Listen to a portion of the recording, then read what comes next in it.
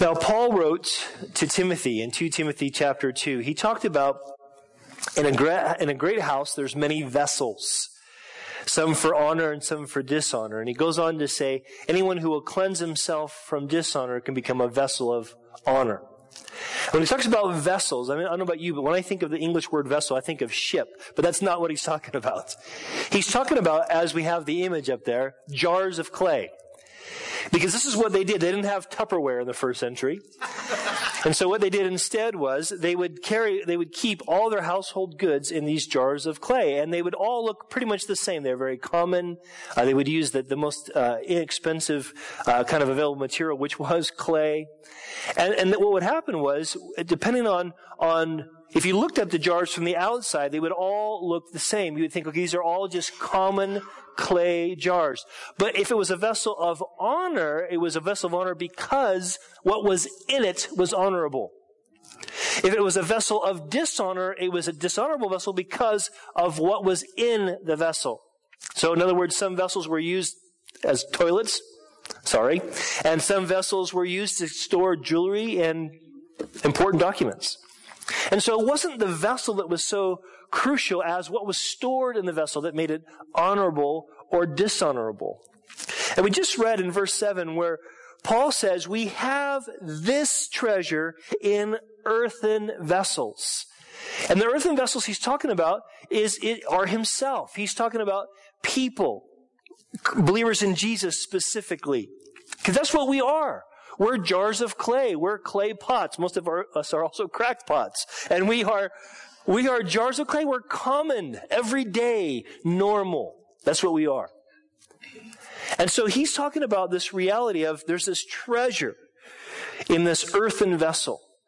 And God has done this. God has put this grand treasure in common earthen vessels because he wants to show something of himself. Now, if you remember from 2 weeks ago, for you guys who were here 2 weeks ago when Adam taught through chapter 3, he talked about how the new covenant is more glorious than the old covenant. How the New Testament, what God's done through Jesus, is so much more glorious than what we saw through Moses. Now, when we talk about Old Testament or Old Covenant, we're talking about all these things that happened that are recorded from Genesis through Malachi. Okay? And what we know about the Old Testament or the Old Covenant was that through the Old Covenant, someone could come to saving faith. In other words, God gave enough information about himself and about what he required people to trust him for, that they were saved or they were made right with God in the same way we would be made right with God by faith or through faith. But the problem was, though they could be made right with God, they could be forgiven of their sins, they wouldn't know what freedom from sin was. That's something that happens through the new covenant, this glorious new covenant. And so Paul had talked about it in chapter 3, just about how amazing it is, how great it is, this new covenant, this truth that comes through Jesus, who he is, what he did, what he taught. And so we pick it up in chapter 4 when he says, since we have this ministry, he's referring to that, this ministry of the new covenant.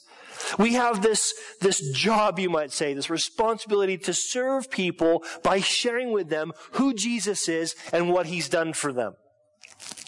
And he says in the first few chapters here, first few verses here, he makes it really clear that when in having this ministry, it wasn't something that he was going to shrink back from. In other words, even though him sharing who Jesus was causing him to suffer in some pretty great ways, and we'll talk about that in a minute. But even though he was being caused great suffering, he wasn't going to shrink back. In fact, when it says in verse 1, that we do not lose heart, that phrase, lose heart, could literally be translated, we will not surrender in cowardice. We're not going to shrink back like we're afraid. Like, oh, okay, I won't say anything else. He says, no way. Paul refused, to back away from the message. In fact, here's what he said.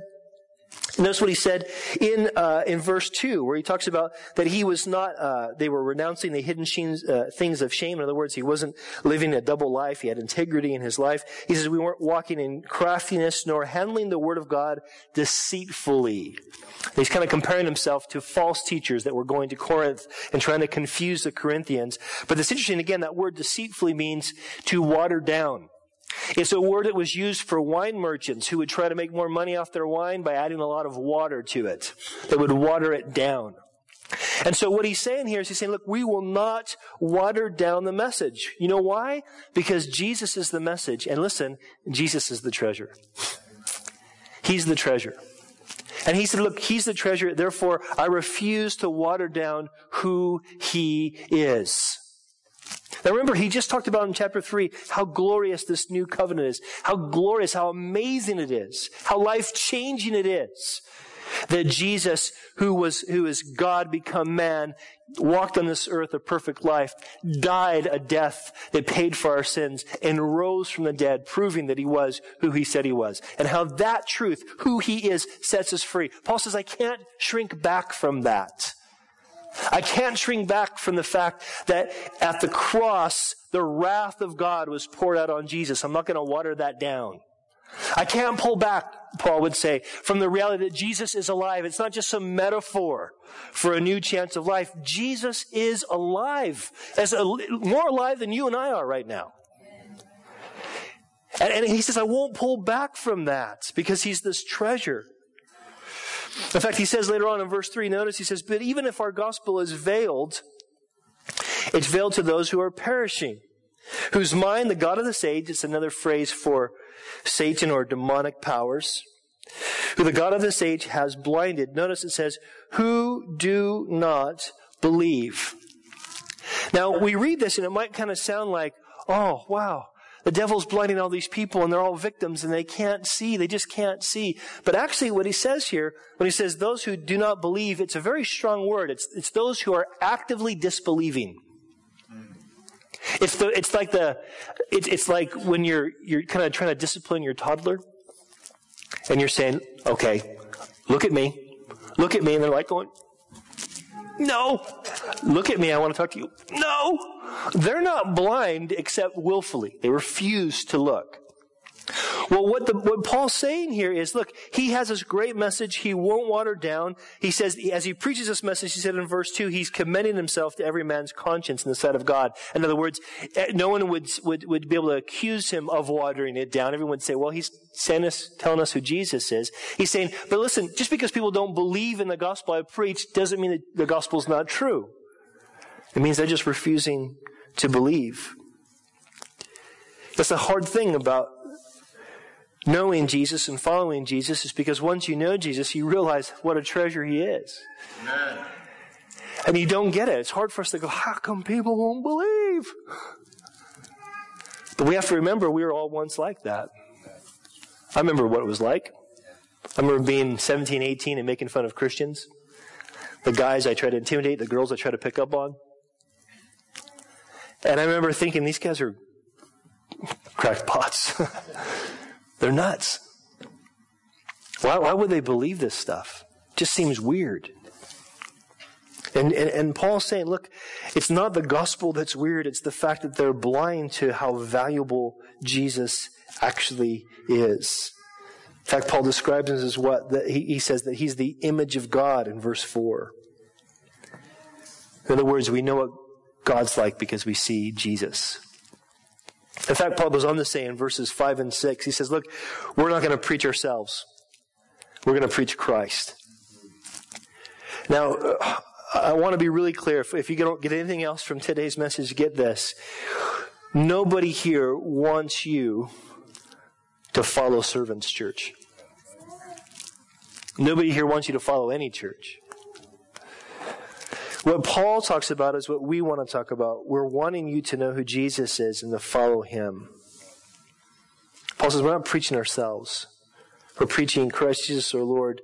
And the truth is we're just your bondservants for Jesus' sake. We just want to serve you so you can know Jesus. In fact, look at what he says in verse 6. Notice he says, for it is God who commanded the light to shine out of darkness, who has shown in our hearts, to give the light of the knowledge of the glory of God in the face of Jesus Christ. Do you see what Paul's doing? Paul's connecting Genesis chapter 1 with Jesus. He's connecting this fact that you read in the beginning of the book of Genesis, where God says, and let there be light, and there was light. That God created the world with His spoken word. God spoke things into existence. He's equating that with coming to know Jesus. In other words, the same God who created light sent Jesus. The same creator of the universe sent Jesus. And we see Jesus, when we see Him as He is, we see God as He is. And He's saying this is why we want to preach Him. The treasure is Jesus. It's Him that we want to know. It's Him that gives us value. In fact, that's what He gets at in verse 7. He says, but we have this treasure, this Jesus, this revelation of who God is through Jesus, in these earthen vessels. And this is important for us to recognize, okay? Is that it's God who makes us valuable. It's God who gives us value, not us who gives God value. We don't determine who God is. We don't determine what God is like. God is what He is. In fact, that's how He revealed Himself to the Israelites. When God first chose Israel to say, okay, I'm going to choose you as a nation to be a light to the rest of the nations. When He first chose them, and He says to Moses, Moses says, well, okay, you want me to go tell the Israelites that you're their God and you're going to deliver them. What's your name? And He says, I am that I am. I'm the self-existent one. It's funny because sometimes people will say, yeah, but I don't believe in God. We'll tell people about Jesus and say, yeah, well, I don't believe in God. Well, that doesn't mean He doesn't exist. Just because you don't believe in something doesn't mean He ceases to exist. Like, oh, poof, another fairy died. I don't believe in fairies. It doesn't work that way. It works that way with fairies maybe, but it doesn't work that way with God. You can't just say, I don't believe in God, therefore He doesn't exist. The reality is He is who He is, whether we like it or not, whether we acknowledge it or not. But here's the great news. The great news is when we come to see Him as He is, we come to bow the knee to Him as the one who died for us, as the one who forgives us, as the one who makes us able to have a relationship with God. Then we recognize what our value really is. I don't know if you know this or not, but most of our Western laws are based on Christian and Judeo ethics. And so the whole idea of thou shalt not murder comes from Scripture. And the whole foundation of that initial law, God gave that law even before He gave the law to Moses. This is in Genesis chapter 9. God says, look, if anybody kills, that person needs to be put to death. Why? Because people are made in the image of God. And so to destroy the image of God is wrong, God says. In other words, they have intrinsic value. People have intrinsic value because God made them in His image. But more than that, have you been esteemed by anybody else as highly as the gospel says you're esteemed by God? And when I say esteemed, I don't mean God looks at you and goes, what a great person you are. I mean, God says that I'm willing to sacrifice my son that you would come to know me. This is why Paul says, look, we have this treasure in earthen vessels. We're just clay pots, but God lets us be in this place. God lets us be these vulnerable, broken people so that as He comes into our life, people see how great He is, not how great we are. Now, Jesus is the treasure. And because He's the treasure, listen, this treasure gives meaning to our suffering. Paul goes on to say this, when he's talking about being a jar of clay or a treasure in an earthen vessel. He is talking about being vulnerable and weak. These things are pretty easy to break. I don't know if you guys have anything ceramic. It breaks pretty easy, doesn't it? And so he's talking about the ease in which we suffer. And so he's talking about his own sort of experience, specific as an experience of someone sharing Jesus with people. Here's how he describes it. He doesn't kind of mince words. He says, here's what we are. Here's what I've experienced, Paul would say. I'm hard pressed. In other words, there's like, I've got all kinds of trials coming from every side. He says, I'm perplexed. I don't always get what's going on. Okay, God, what are you doing? Any Christians ever felt like that? God, what are you doing? Yeah? What are you doing? I don't understand. He says, listen, he says, I'm persecuted. That means people are pursuing my harm because I'm telling them about Jesus. They want to hurt me for that. He says, listen, I'm struck down. And the idea there is that he's physically beaten up, he experienced that, but also it's this idea that he's just kind of cast aside, like you're not worth anything. Can you see, if you're experiencing that, how much you realize, wow, so great that even if I'm a jar of clay, I'm filled with the treasure of Jesus. Amen. But also, look what he says. He says, yeah, that's my experience, but I might be hard-pressed, but I'm not crushed. He says, I might be perplexed, but I'm not in despair. I might be persecuted, but I haven't been forsaken by my God. I might be struck down, but I've not been destroyed. See, here's the reality, guys. It's not so much that having Jesus in your life, having this treasure of Christ as your Lord and Savior, protects you from problems, but it does strengthen you through them. It is kind of amazing how sort of something flimsy, if it's filled to the max, pressurized, that thing becomes very difficult to break. So if you crush an aluminum can that's empty, it's easy. Anybody can do it. Crush. Anybody can do that, right? Or a bottle of water. But if you fill that bottle full of water, till it's to the max, there's no air left in, there's a cap on it, and you try to squeeze it to break it, you'll see that plastic is pretty strong. Not because the plastic's strong, but what's in the plastic is keeping you from crushing it. And so Christ in us, when Jesus comes into our lives, it's not that he says, okay, no more trials for you, everything's going to be roses, it's going to be lovely. No, he doesn't promise that at all. But what he says is, look, you will be hard-pressed and perplexed and persecuted and struck down, but you will not be crushed or in despair or forsaken or destroyed if you're walking with me. See, here's the reality. The Bible says in the book of Romans, chapter 8, verse 28, famous verse, a lot of you probably have it even memorized, that all things work together for the good of those who are the called, for those who love God. We have a guarantee as Jesus followers that no matter what kind of rubbish we go through, God's going to use it for good. Does that mean when we're going through it, it feels good? No. Does that mean everything that we go through is good? No. Does that mean that we automatically know how it's going to work for good? No. That's the perplexed bit. But what it means is we have this promise that there's no pain without purpose for the one who follows Jesus. Now you think about that compared to someone who doesn't. If you don't believe in God, if you don't believe there's a God who's sovereign, who loves you, who's working something good in your life, you know what your pain means? Possibly nothing. If you want to deny that God exists, if you want to say, no, he's not real, then what purpose is your pain? Oh, it makes me stronger. Does it always make you stronger?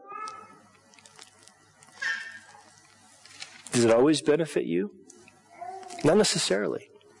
See, what Paul's talking about here is he's trying to combat this idea that was creeping into the Corinthian church. This idea that, hey, if you're going through a hard time, maybe God's not really with you.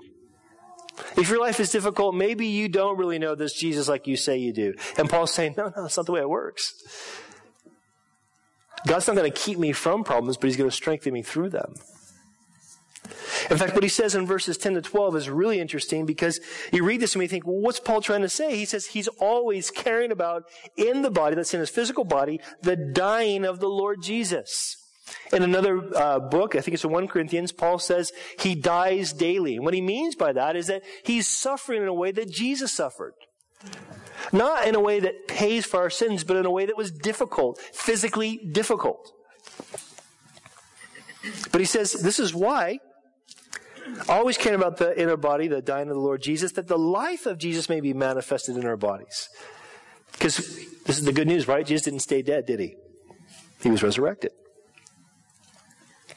He goes on to say, listen, that their lives are always, he says, we, probably speaking of him and the other apostles, we're always delivered to death for Jesus' sake. In other words, our life is always fragile because we're following Jesus. But this is why, that the life of Jesus also may be manifested in our mortal flesh, that people could see the reality of Jesus in our lives. So he says in verse 12, so then death is working in us, but life in you. In other words, listen, Paul's saying our suffering happened to benefit other people. Paul says we suffered because it gave credibility to the gospel. We suffered because it was bringing benefit to other people. Isn't this what we need to understand as Jesus followers? Because so often when we're suffering, we're only thinking about our own suffering. You ever thought maybe the reason God's allowing you to suffer is because it's going to benefit somebody else who's watching you? Or ever chosen to suffer on purpose so that you could benefit somebody else? Mom and dad give up things so they can get something nice for their kids. Husband does something he hates because he wants to, like shopping, because he wants to bless his wife. Not that I have personal experience of that, but...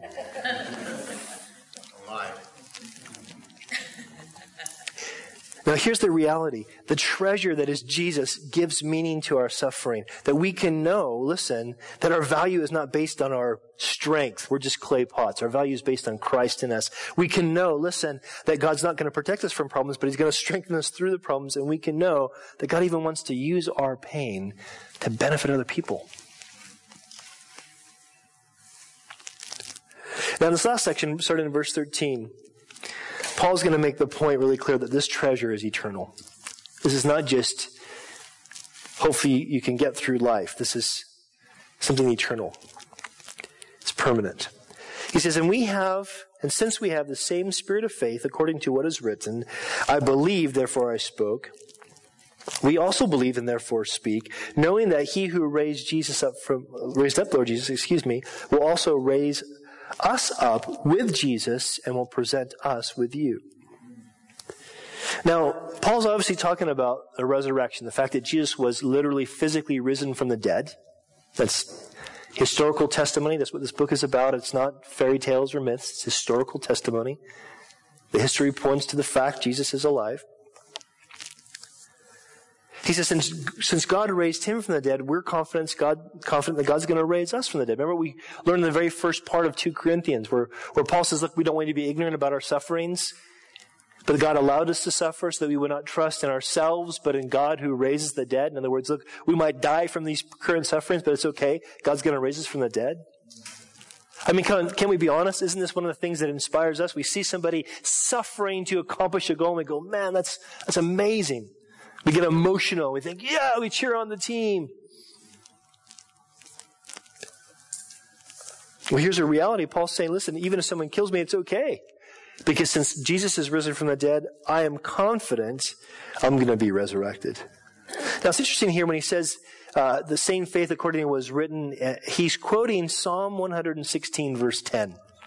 And that psalm is a psalm written about the victory of someone who's been delivered from death, someone who has an enemy who wants to kill them, and then God came through and delivered him, so he writes this song of rejoicing. And it's interesting because that's what the psalm is about. And so in quoting it, he's saying, look, we have that same faith that the psalmist had. The psalmist said, man, the difference would be the psalmist said, God has delivered us from death, and Paul's saying, God will deliver us from death. That even if we die, it's not the end. There's a resurrection.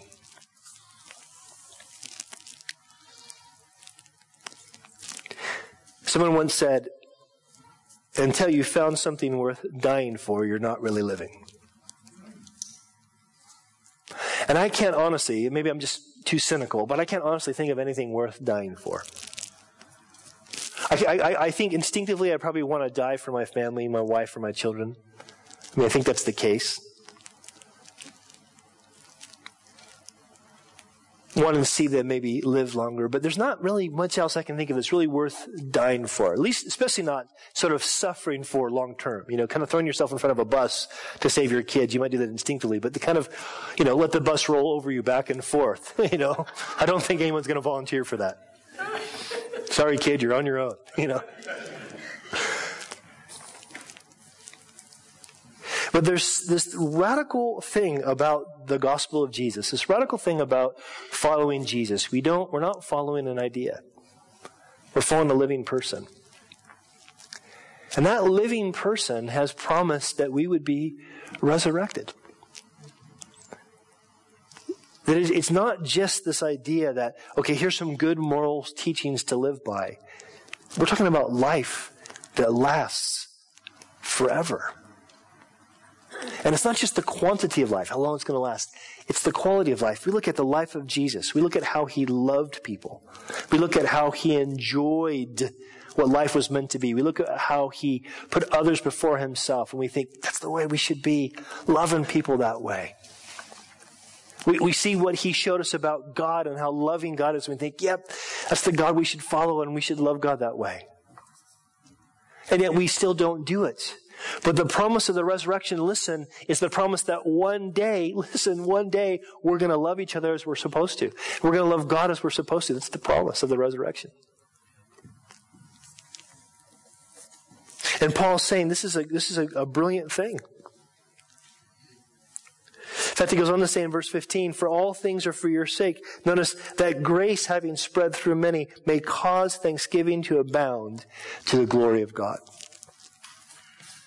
In other words, Paul's saying, listen, this reality of the resurrection, this sharing of the risen Jesus with people, this calling people to put their trust in him, a person, every time someone does that, grace spreads a little further. You guys know what grace is? Grace has been once said as God's riches at Christ's expense. Grace is often defined as unmerited favor, getting what you don't deserve. Not mercy. Mercy is not getting what you do deserve. Mercy is when you should get punished, but you don't. So that's mercy. Grace is you should get punished, but instead you get rewarded. Man, how does that work? It works because of the merits of Christ, what Christ has earned on our behalf through his death, his life, his death, his resurrection. Grace. And grace is also this divine enabling, when God gives you the strength to do the things that he calls you to. That grace spreads. You see, because the treasure is eternal, God's still saving people. God's still calling people. Maybe he's calling you today. Maybe he's calling you today to put your faith in him. He goes on to say, we're almost done. Verse 16, therefore, we do not lose heart. Therefore, we don't shy away in cowardice. He says, even though our outward man is perishing, our bodies are falling apart. Can I get a middle-aged amen? Yeah, it's more like a... Even though our outward man is perishing, yet notice our inward man is being renewed day by day. Because the treasure is eternal, guess what? God's working something eternal in our life. Because Jesus is eternal. He's alive and he's living with us living in us as believers via his Holy Spirit. Because it's a reality. God's doing something. He's changing us from the inside. He's doing something to change us. Even in our temporal pain, it's not just that other people benefit. God is using that pain to shape us. Do you know how clay pots are made? You get a lump of clay, you stick it on a wheel, it spins, spins, spins, and you apply pressure. Isn't that what pain and trials are? Monotony and pressure. Monotony and pressure. Monotony and pressure. But what's he doing? He's forming us. Not into another clay pot, but into the image of Jesus. So even though our outward man, our clay pot is breaking up, he's forming something on the inside that's going to look like Jesus. Day by day. He says, notice, this is what he calls the problems and pain that he goes through. In verse 17, he calls them our light affliction, which is but for a moment. He says, this is what's working for us, a far more exceeding eternal weight of glory. Paul's saying what God's preparing for us, what God's doing in us, makes the suffering go through in this life light, temporary, easy. Now, we'll see later on in 2 Corinthians, when Paul describes the kind of stuff he went through, some pretty heavy stuff.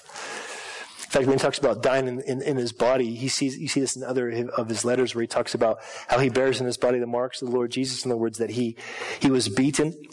I mean, Paul was one of these guys that it'll say later on in 2 Corinthians that he was beaten with stripes. That means he was whipped until he had, his flesh opened up in his back.